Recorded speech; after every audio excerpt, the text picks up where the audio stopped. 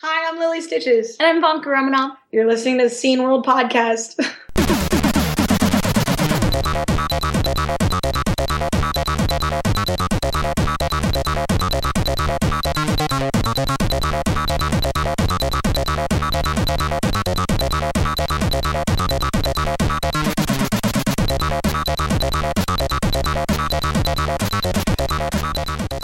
It's the Scene World Podcast. My name is being AJ. Jörg is sitting over there. How's it going?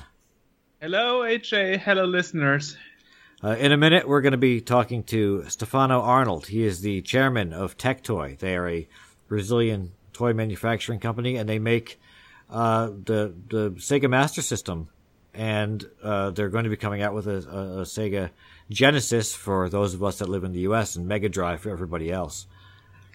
Interesting bit of trivia. I just recently found out that on Facebook, if someone types like in German, if they read a message in German and they say Sega Mega Drive, when you translate it, it translates to Sega Genesis, which is kind of interesting and obscure, but cool, I suppose.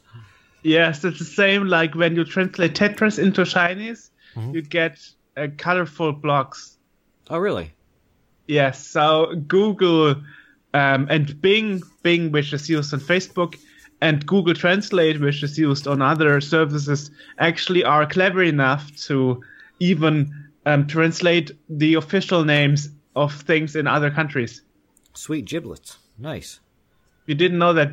Okay, I did. I did not know that. That's things that I'm discovering. Okay, so that's coming up in a minute. In the meantime, things are happening, such as... Well, for example, we have now our newsletter. Hey. So if you wanna have the news in a newsletter in your emails every couple of weeks, then you can go to our homepage, sceneworld.org, and click on the very right corner. And there, next to the Google Plus icon, you have this newsletter icon, and you can click on it, and then you can fill in your email address. And this was done because some people asked us if we don't have a newsletter because they prefer having it all in one place than going to Facebook, Twitter, all those sorts of things. So actually you get an email every couple of weeks that resembles our blog posts. So you get that all in your email address. It essentially just aggregates a lot of the news that we would have on the website and sends it right to your email, but not every day, not necessarily every week, every couple of weeks, so we're not spamming you every 3 seconds with stuff that's going on. Exactly, yes. Because no one likes that. Well, we try to listen to our readers and to our listeners. So after having, since a year, the magazine running in a JavaScript emulation version of Vice, now we finally have a newsletter. So we try to improve, even if it takes a while. Yeah. I've got no news. I've been talking the last few podcasts about the SidFX because it came out, it sold, it was awesome. I got mine. I've been playing with it for a couple of weeks now. I'm still working on a video review for it. I'm awaiting some parts before I finish that up. It's a really cool unit, and they've finished selling the original pre-orders. I guess they've hit the orders that were on the waiting list, and they still have some left. So right now they are selling the last units from the reserve.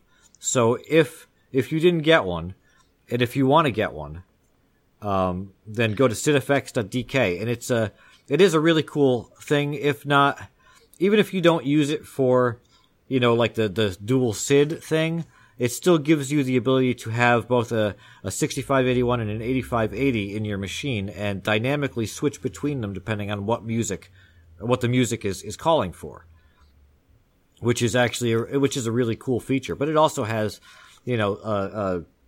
stereo SID capabilities. And the thing I like the most is to have it on mono, but to have each SID playing. So like your left speaker is like your 6581 and the right speaker is the 8580, and they're playing the same thing, but you can hear the difference between the two, and they complement each other in a lot of songs. It's actually a really cool feature that I don't think anything else does.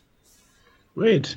And they're ridiculously inexpensive for what it is and for the work that went into them and the talent in creating them. And they're only like $70, 50 something euros, which is really, I mean, that's pretty reasonable, I think. So yeah, well, I have to say, I'm really waiting to put in mine. He still hasn't put it in yet. Yeah, because now friends of mine suggested that I get a different thing, a Keyman, I think it's called, where you can actually program your keyboard with commands, hotkeys, so I actually don't need to drill holes for the switches. Right. Into my red limited edition Kickstarter case. You know what I've seen a lot of people do, actually, is just run the switches out one of the ports in the back and just have them kind of sitting there. Yes, but then I prefer something is more stable. What about the audio? Because it comes with a mini like a headphone port. That's what I've been using, and it actually cleans the sound up quite a bit, and it makes it way better to do. I guess what are you using? You're using a Reloaded, right? Yes. Okay. I was gonna say, because if you were using the real thing, I would take out like the RF box and just use that hole. But the Reloaded, I think, uses that hole for something. Yes, it uses the hole it has a headphone plug, and it has an S-video. Oh, okay. Oh, well, yeah, so you got the headphone plug built in, so you'd probably maybe not need... Words! So you might not even need to hook that up. I mean, you can even... Of course, I need it for the second channel. Yeah, you can, you can plug it in and not even, You could plug the thing in and just not even plug in any of the wires to it. So it's yeah. What I'm actually planning to do is not using the switches, but having a second plug for the stereo. Mm-hmm. So I need it, but to have that hanging out. Yeah. But to have that hanging out and the switches would be a bit too much, you know. Yeah. Don't want to lose the portability of the system actually. Right. And if you move it a centimeter, you could, rip off the cables. Nah, that's... so I better wait till the end of February when all my friends figured it out, and I have the end of February? Okay, yeah. So besides that, here's one for us. The Commodore Leo is out. I actually talked to Paolo Besser a couple of weeks ago. I asked him about it, and he said that it should be out in a couple of days, as far as, as long as nothing happened. And he was right, and it was out in a couple of days. So the Leo is available now. You can find that at Commodore-CBM.com. It's also available for sale on Amazon. It goes for 249 euros, which is about 260 American US dollars, which is actually quite a bit less than the PET went for. So it's got that much going for it, that it's cheaper than the PET. As for specs, I'm looking at 5-inch display. It's got 16 gigs of memory, internal memory with a micro SD card up to 64 gigs. It's got 2 gigs of RAM, 16 megapixel camera, dual SIMs again. And aside from that, there's, a lot of it seems similar to the PET. It looks like it's a little bit more well-made. I have not seen anything so far comparing this to like a Chinese phone that it is, that it's ripping off. So now the question is if it still has the magic and clickbait sites would try to get more info on it. Exactly, right. Not another phone. Yeah, I haven't seen much at all actually about this phone anywhere. There were a couple of they were called reviews, but it was really just just sort of a list of this is what the phone will have, and not actually hands-on reviews. So I don't know. I don't know of anyone that's got one yet. Aside from, I'm sure Paolo and Massimo have one. So I don't know. We don't. Sweet unboxing video. Yeah, we don't have one. So I can't do a review of it at the moment. But we asked them. Yeah, but we'll again, see. Commodore-CBM.com is where you can find out more information and buy one if you want to. Or Amazon Germany. Next, we got Retroblah, our good buddies from the last podcast that we did. Yes, Senad Palic, who is also the press guy for Formers Mode Only. Mm-hmm. He is also part of the Retropla crew. That is consisting of Sarah Schumacher, Sebastian Greiner, which we had pleasure to work with for the Film and Museum thing, Film and Games last year. And also Sven Fösting Retrohunter is part of that crew, and they made a music video together with Martin Amann, who did the music.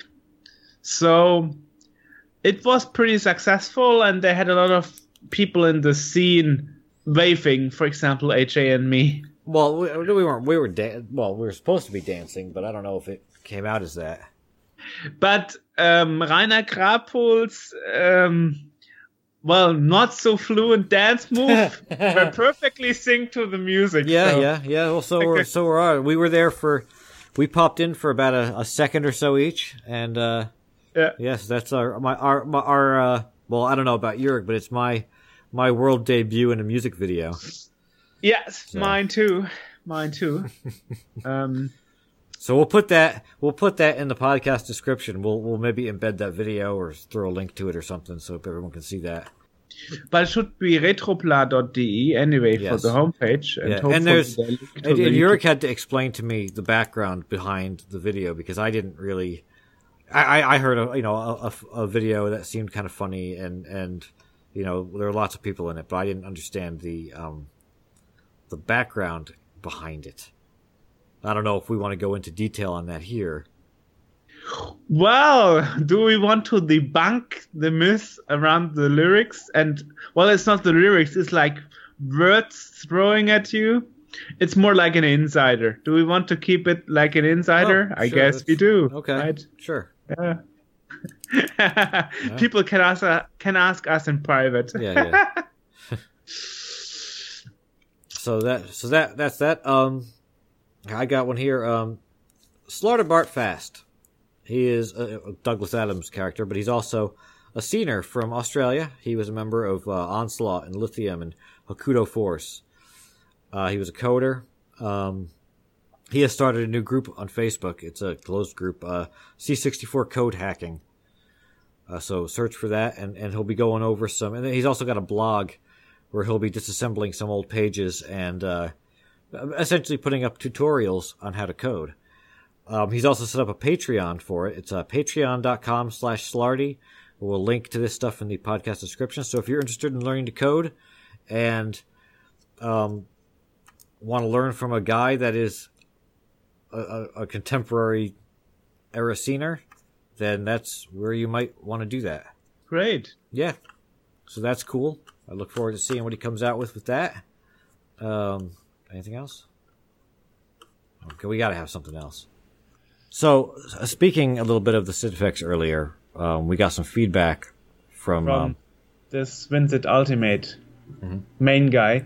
And, of course, it's true that he cannot promise that the 8580 emulation is 99% correct. Or which is what you were saying in the last podcast, that the emulation is almost perfect. But that is what I read on certain pages, blogs and so on from other people using that. And so, of course, I didn't mean to say that it's that they promise it, that the creators promise it, that it's 199% correct. But it's sounding pretty close to the original. And also to mention, it also has some 6580 features in it. So even from the old set. Okay. But anyway, I wanted to make clear that there's no promise that it's sounding like 99.5% like the original 5880 Z chip. Thank you.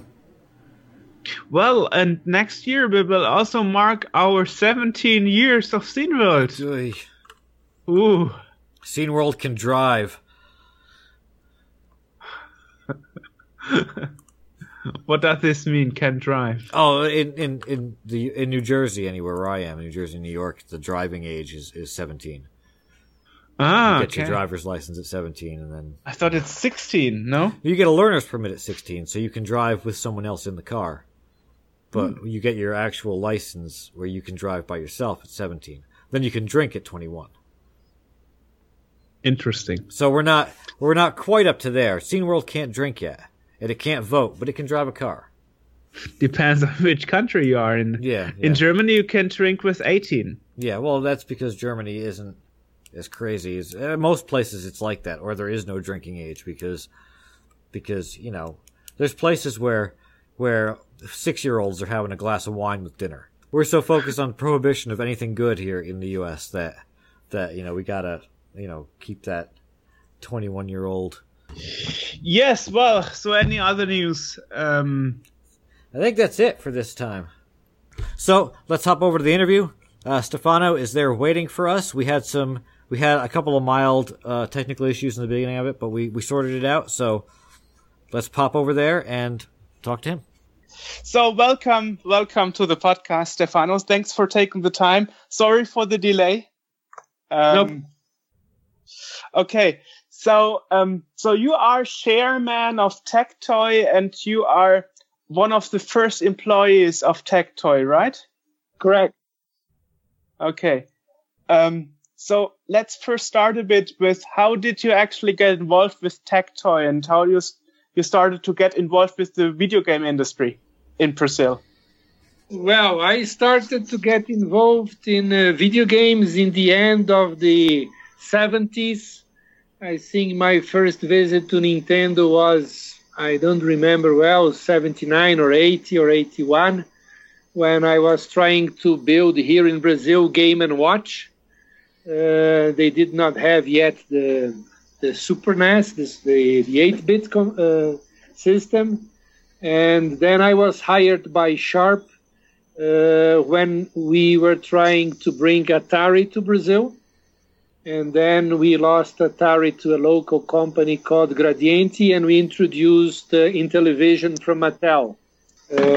And so I got involved in video games.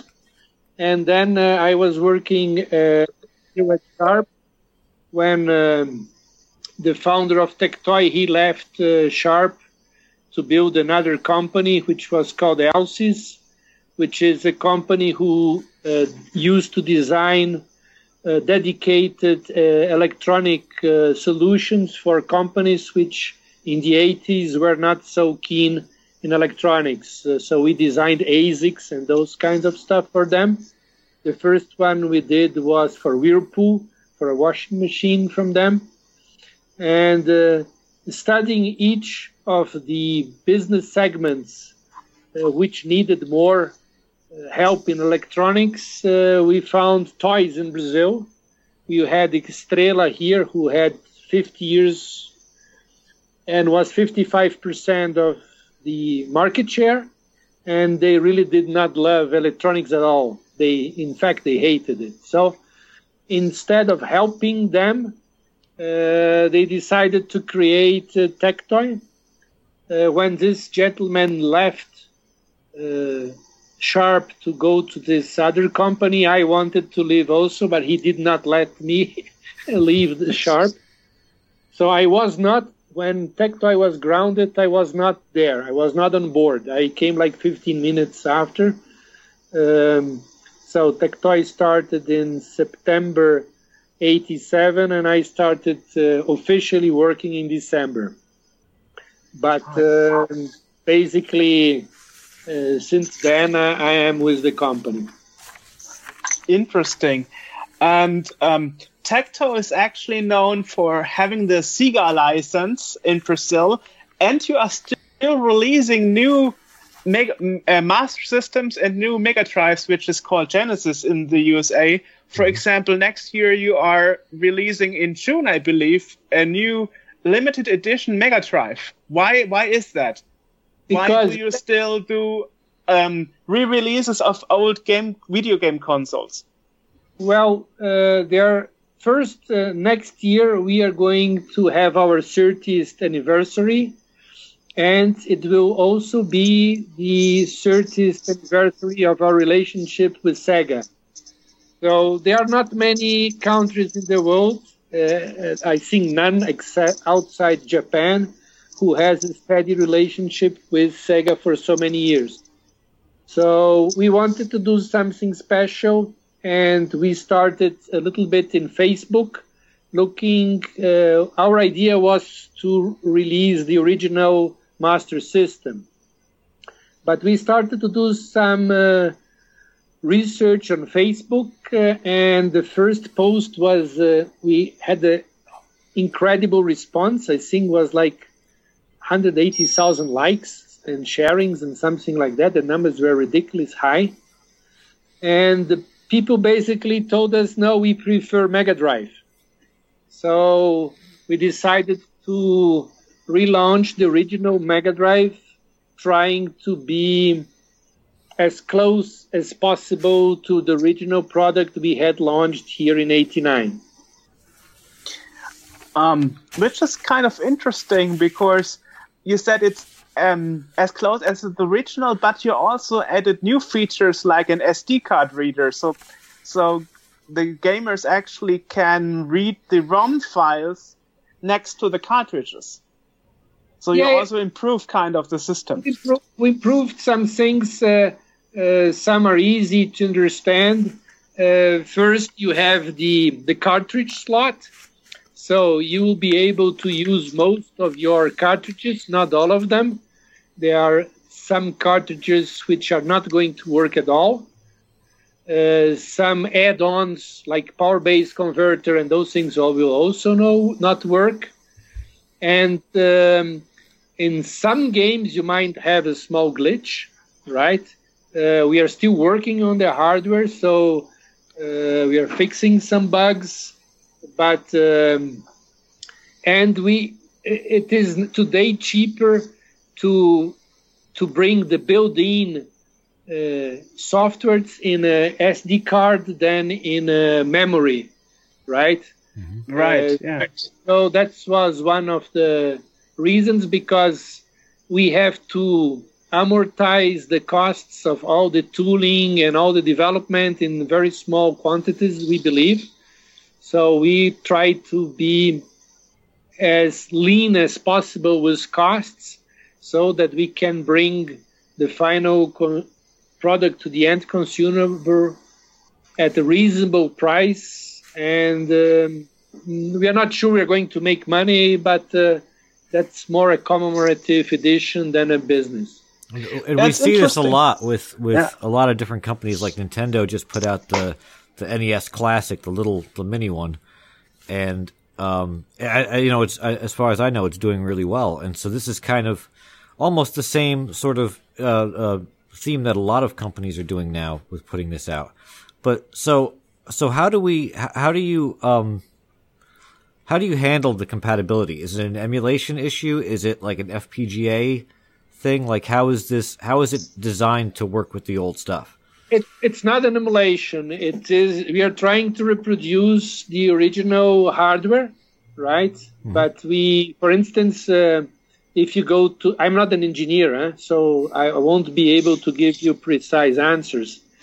But I know, for instance, that Yamaha did a great job with the sound processors at the time, which are not available anymore. So probably will not get the level and the quality of sound that we had when we were using their processors, right?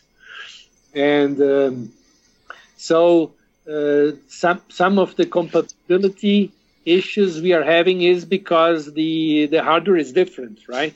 So we are testing a lot of games, right? Mm-hmm. And we are also making sure we have the licenses for all the games, right?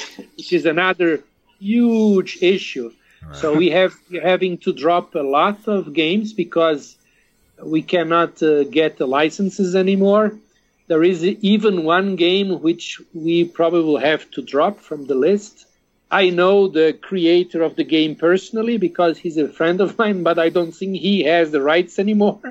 So it's an adventure. I think we have here two adventures: build hardware and get licenses. I consider myself a person that knows licenses for 16 bits in Brazil pretty well, because I have done this myself for, 30 years now, right? And we have launched more than 1,000 titles here between 8-bit, 16-bit, 32-bit and 128-bit and so on. All of them fully licensed. In some cases, we had like 8 licenses in one sole game.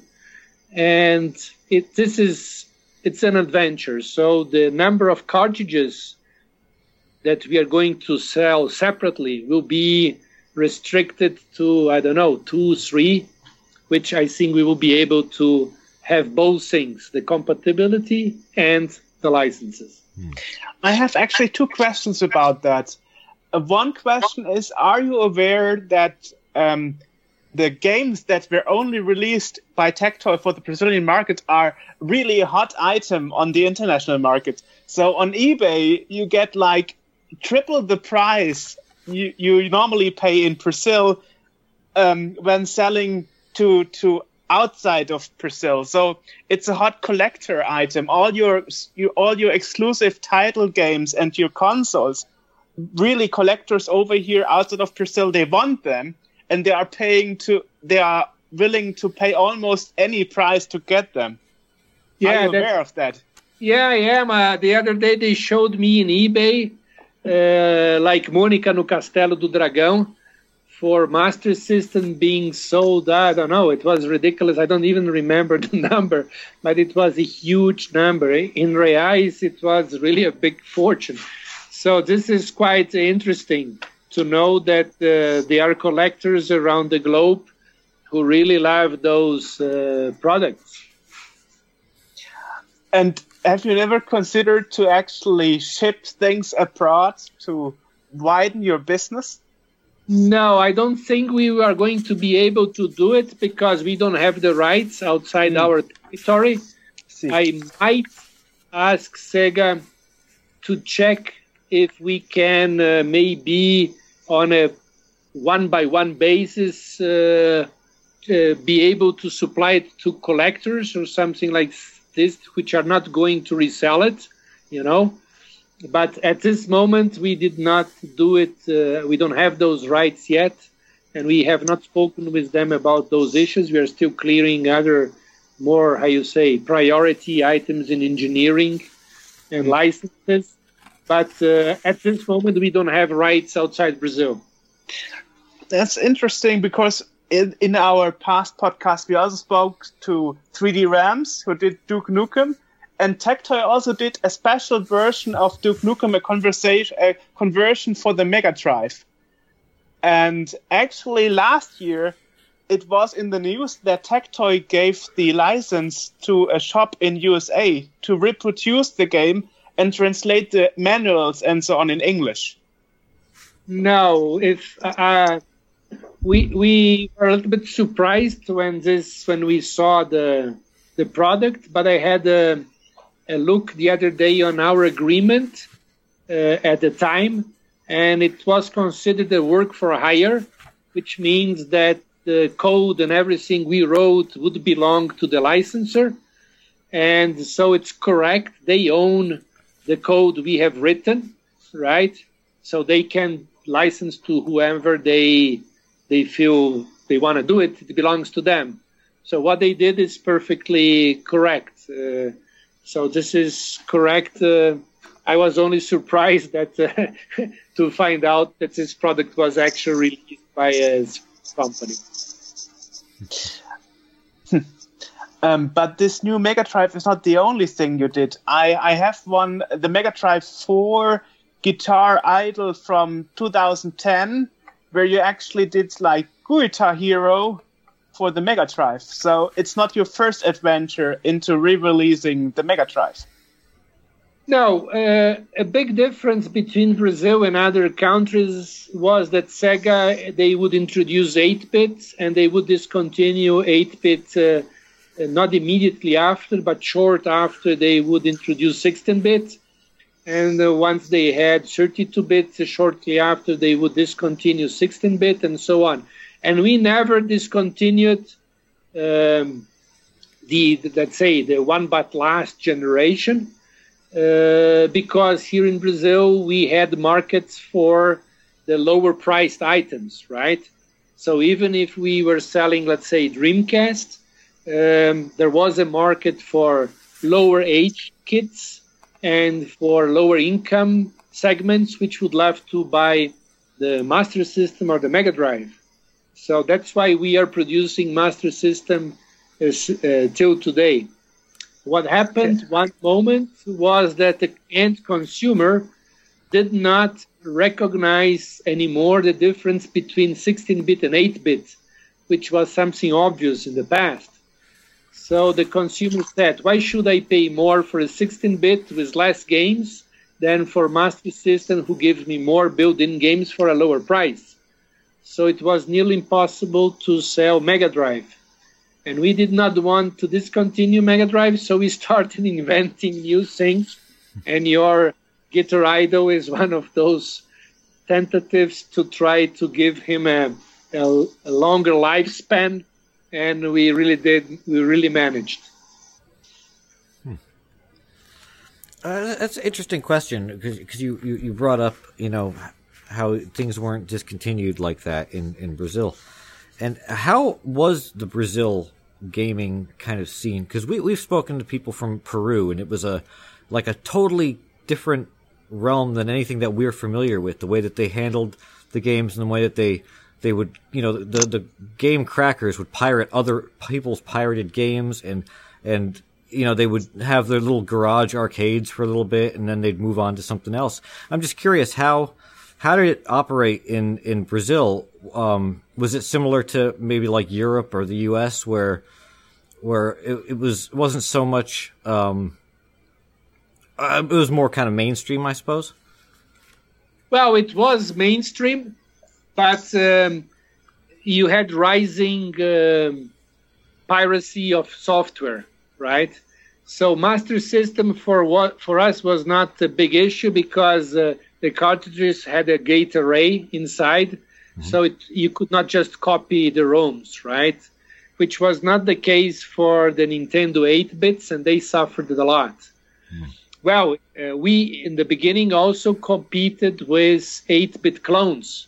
It took a while until Nintendo manufactured here in Brazil through another company called Playtronic the real product, right?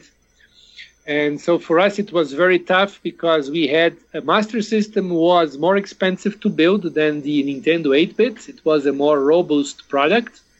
And of course, we had to pay all the legal fees for Sega, which the clones did not have to do, right? But we did a better job in the sense that we really supplied a better solution to the end consumer. So quickly we got like 80% of the market. So Brazil was one of the few markets where Sega 8-bits really sold 4 times more than all the clones together. Like the old ad, Sega does what Nintendo don't.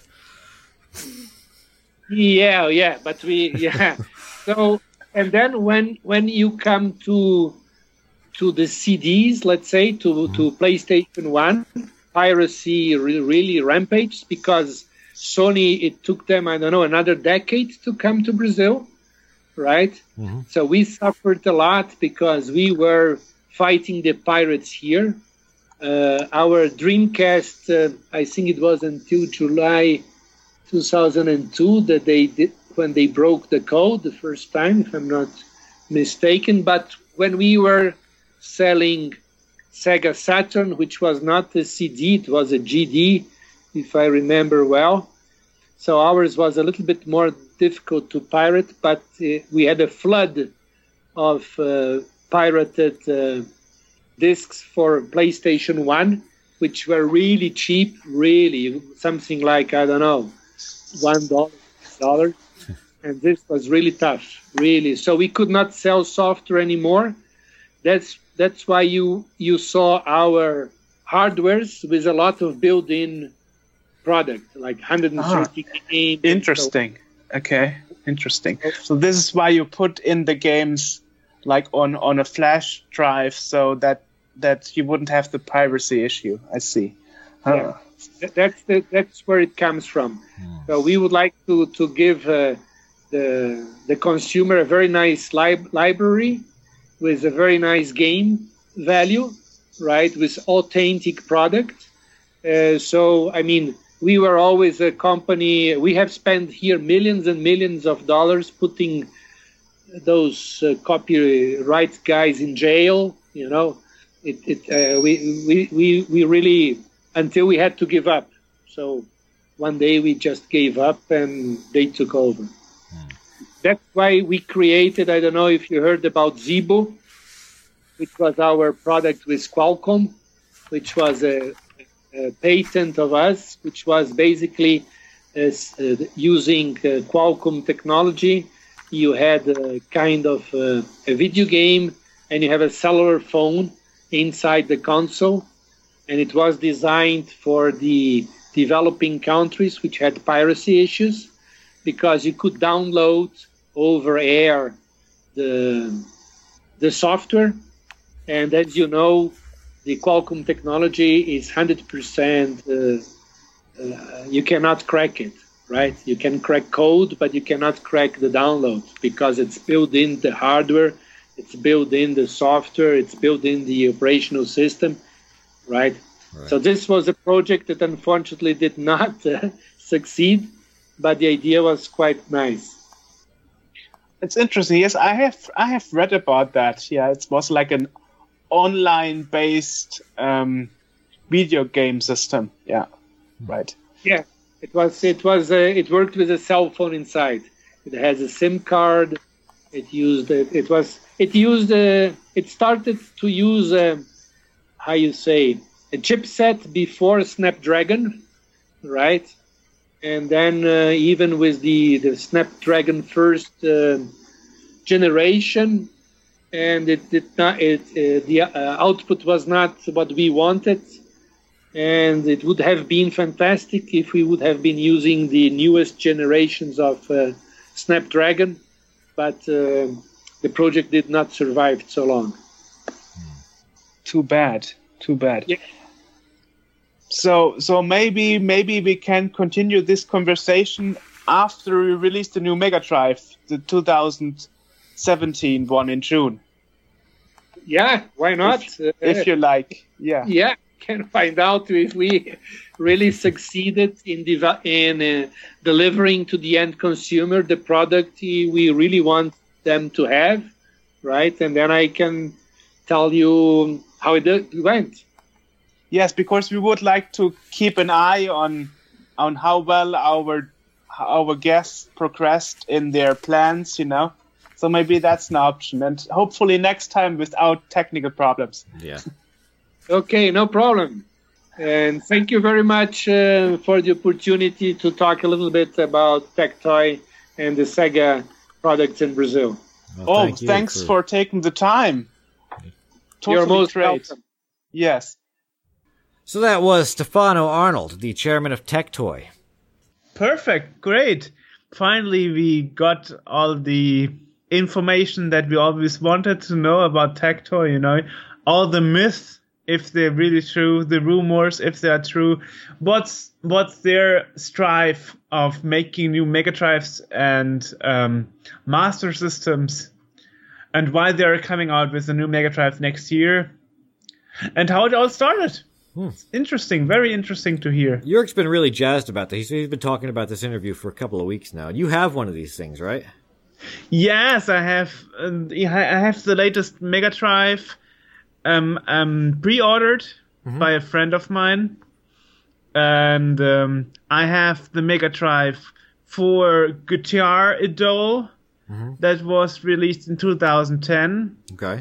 And I have the Master System Generation Blue that was released last year. So I got all those stuff. And also I got some cartridges like Woody Woodpecker that was only released in Brazil, and Duke Nukem 3D that was also only released on the Mega Drive in Brazil. And also the Master System version of Street Fighter 2 that was also exclusive for Tectoy. So Tectoy had a lot of exclusive titles. They're kind of like they're almost like to Sega what Dream was to the 64. Yes. Yeah. Exactly.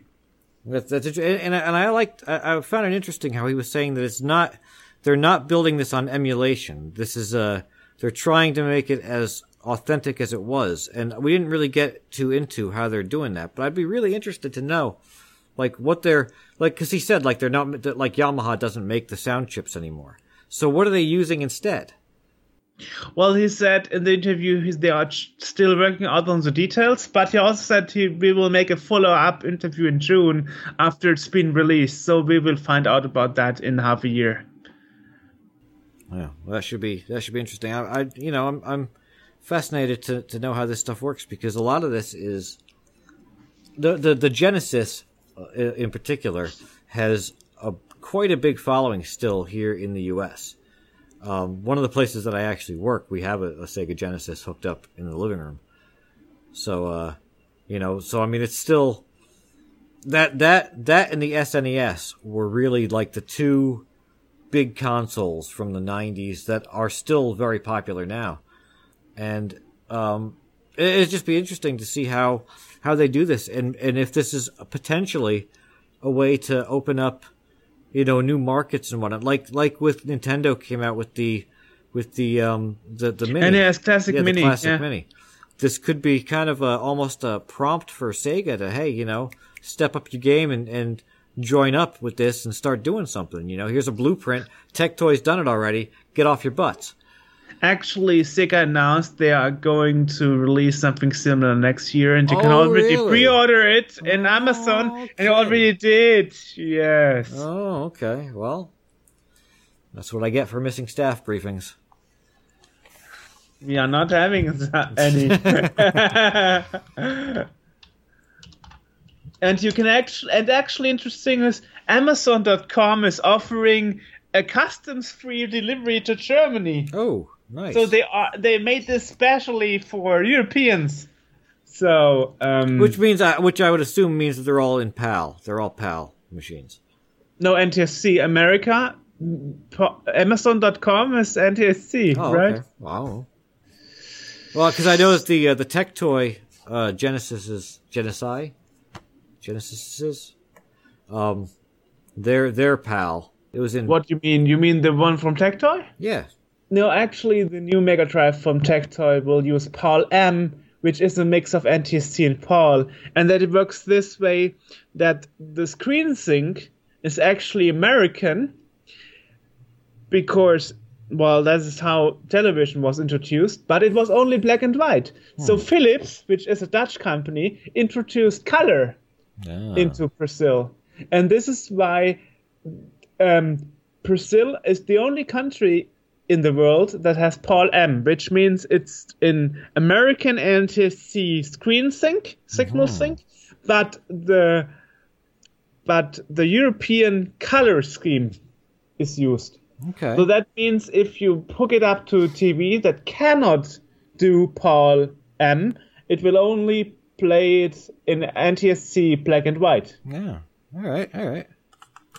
So if you want to learn more about Tectoy and what they're doing and the products that they'll be offering, the Sega Mega Drive Limited Edition, or they also have the Sega Master System Evolution. It's blue. If you want to check that out, that's at www.tectoy.com.br. And that's Tectoy, Tectoy. And it's in Brazilian, but you don't really need to. It's in Portuguese. It's not a language. Thank you, Dr. Science. Do it again. It's in Portuguese, so but you don't really need to. I can't speak Portuguese, and I can understand enough about this to see what I'm looking at. So translate. Yeah, so check that out. Everything else, where to find us: sceneworld.org, youtube.sceneworld.org. All these different things that we do. I'm not even going to go into the list. It's in the description below. Check it out. Instagram.com patreon.com/SteamWorld64. Yeah, stuff like that. We've got some good podcasts coming up. Not going to say what they are, but we actually know that we have some good ones coming up. So that's a nice change from how we normally do it. So stay tuned. We will see you guys soon. And catch you later.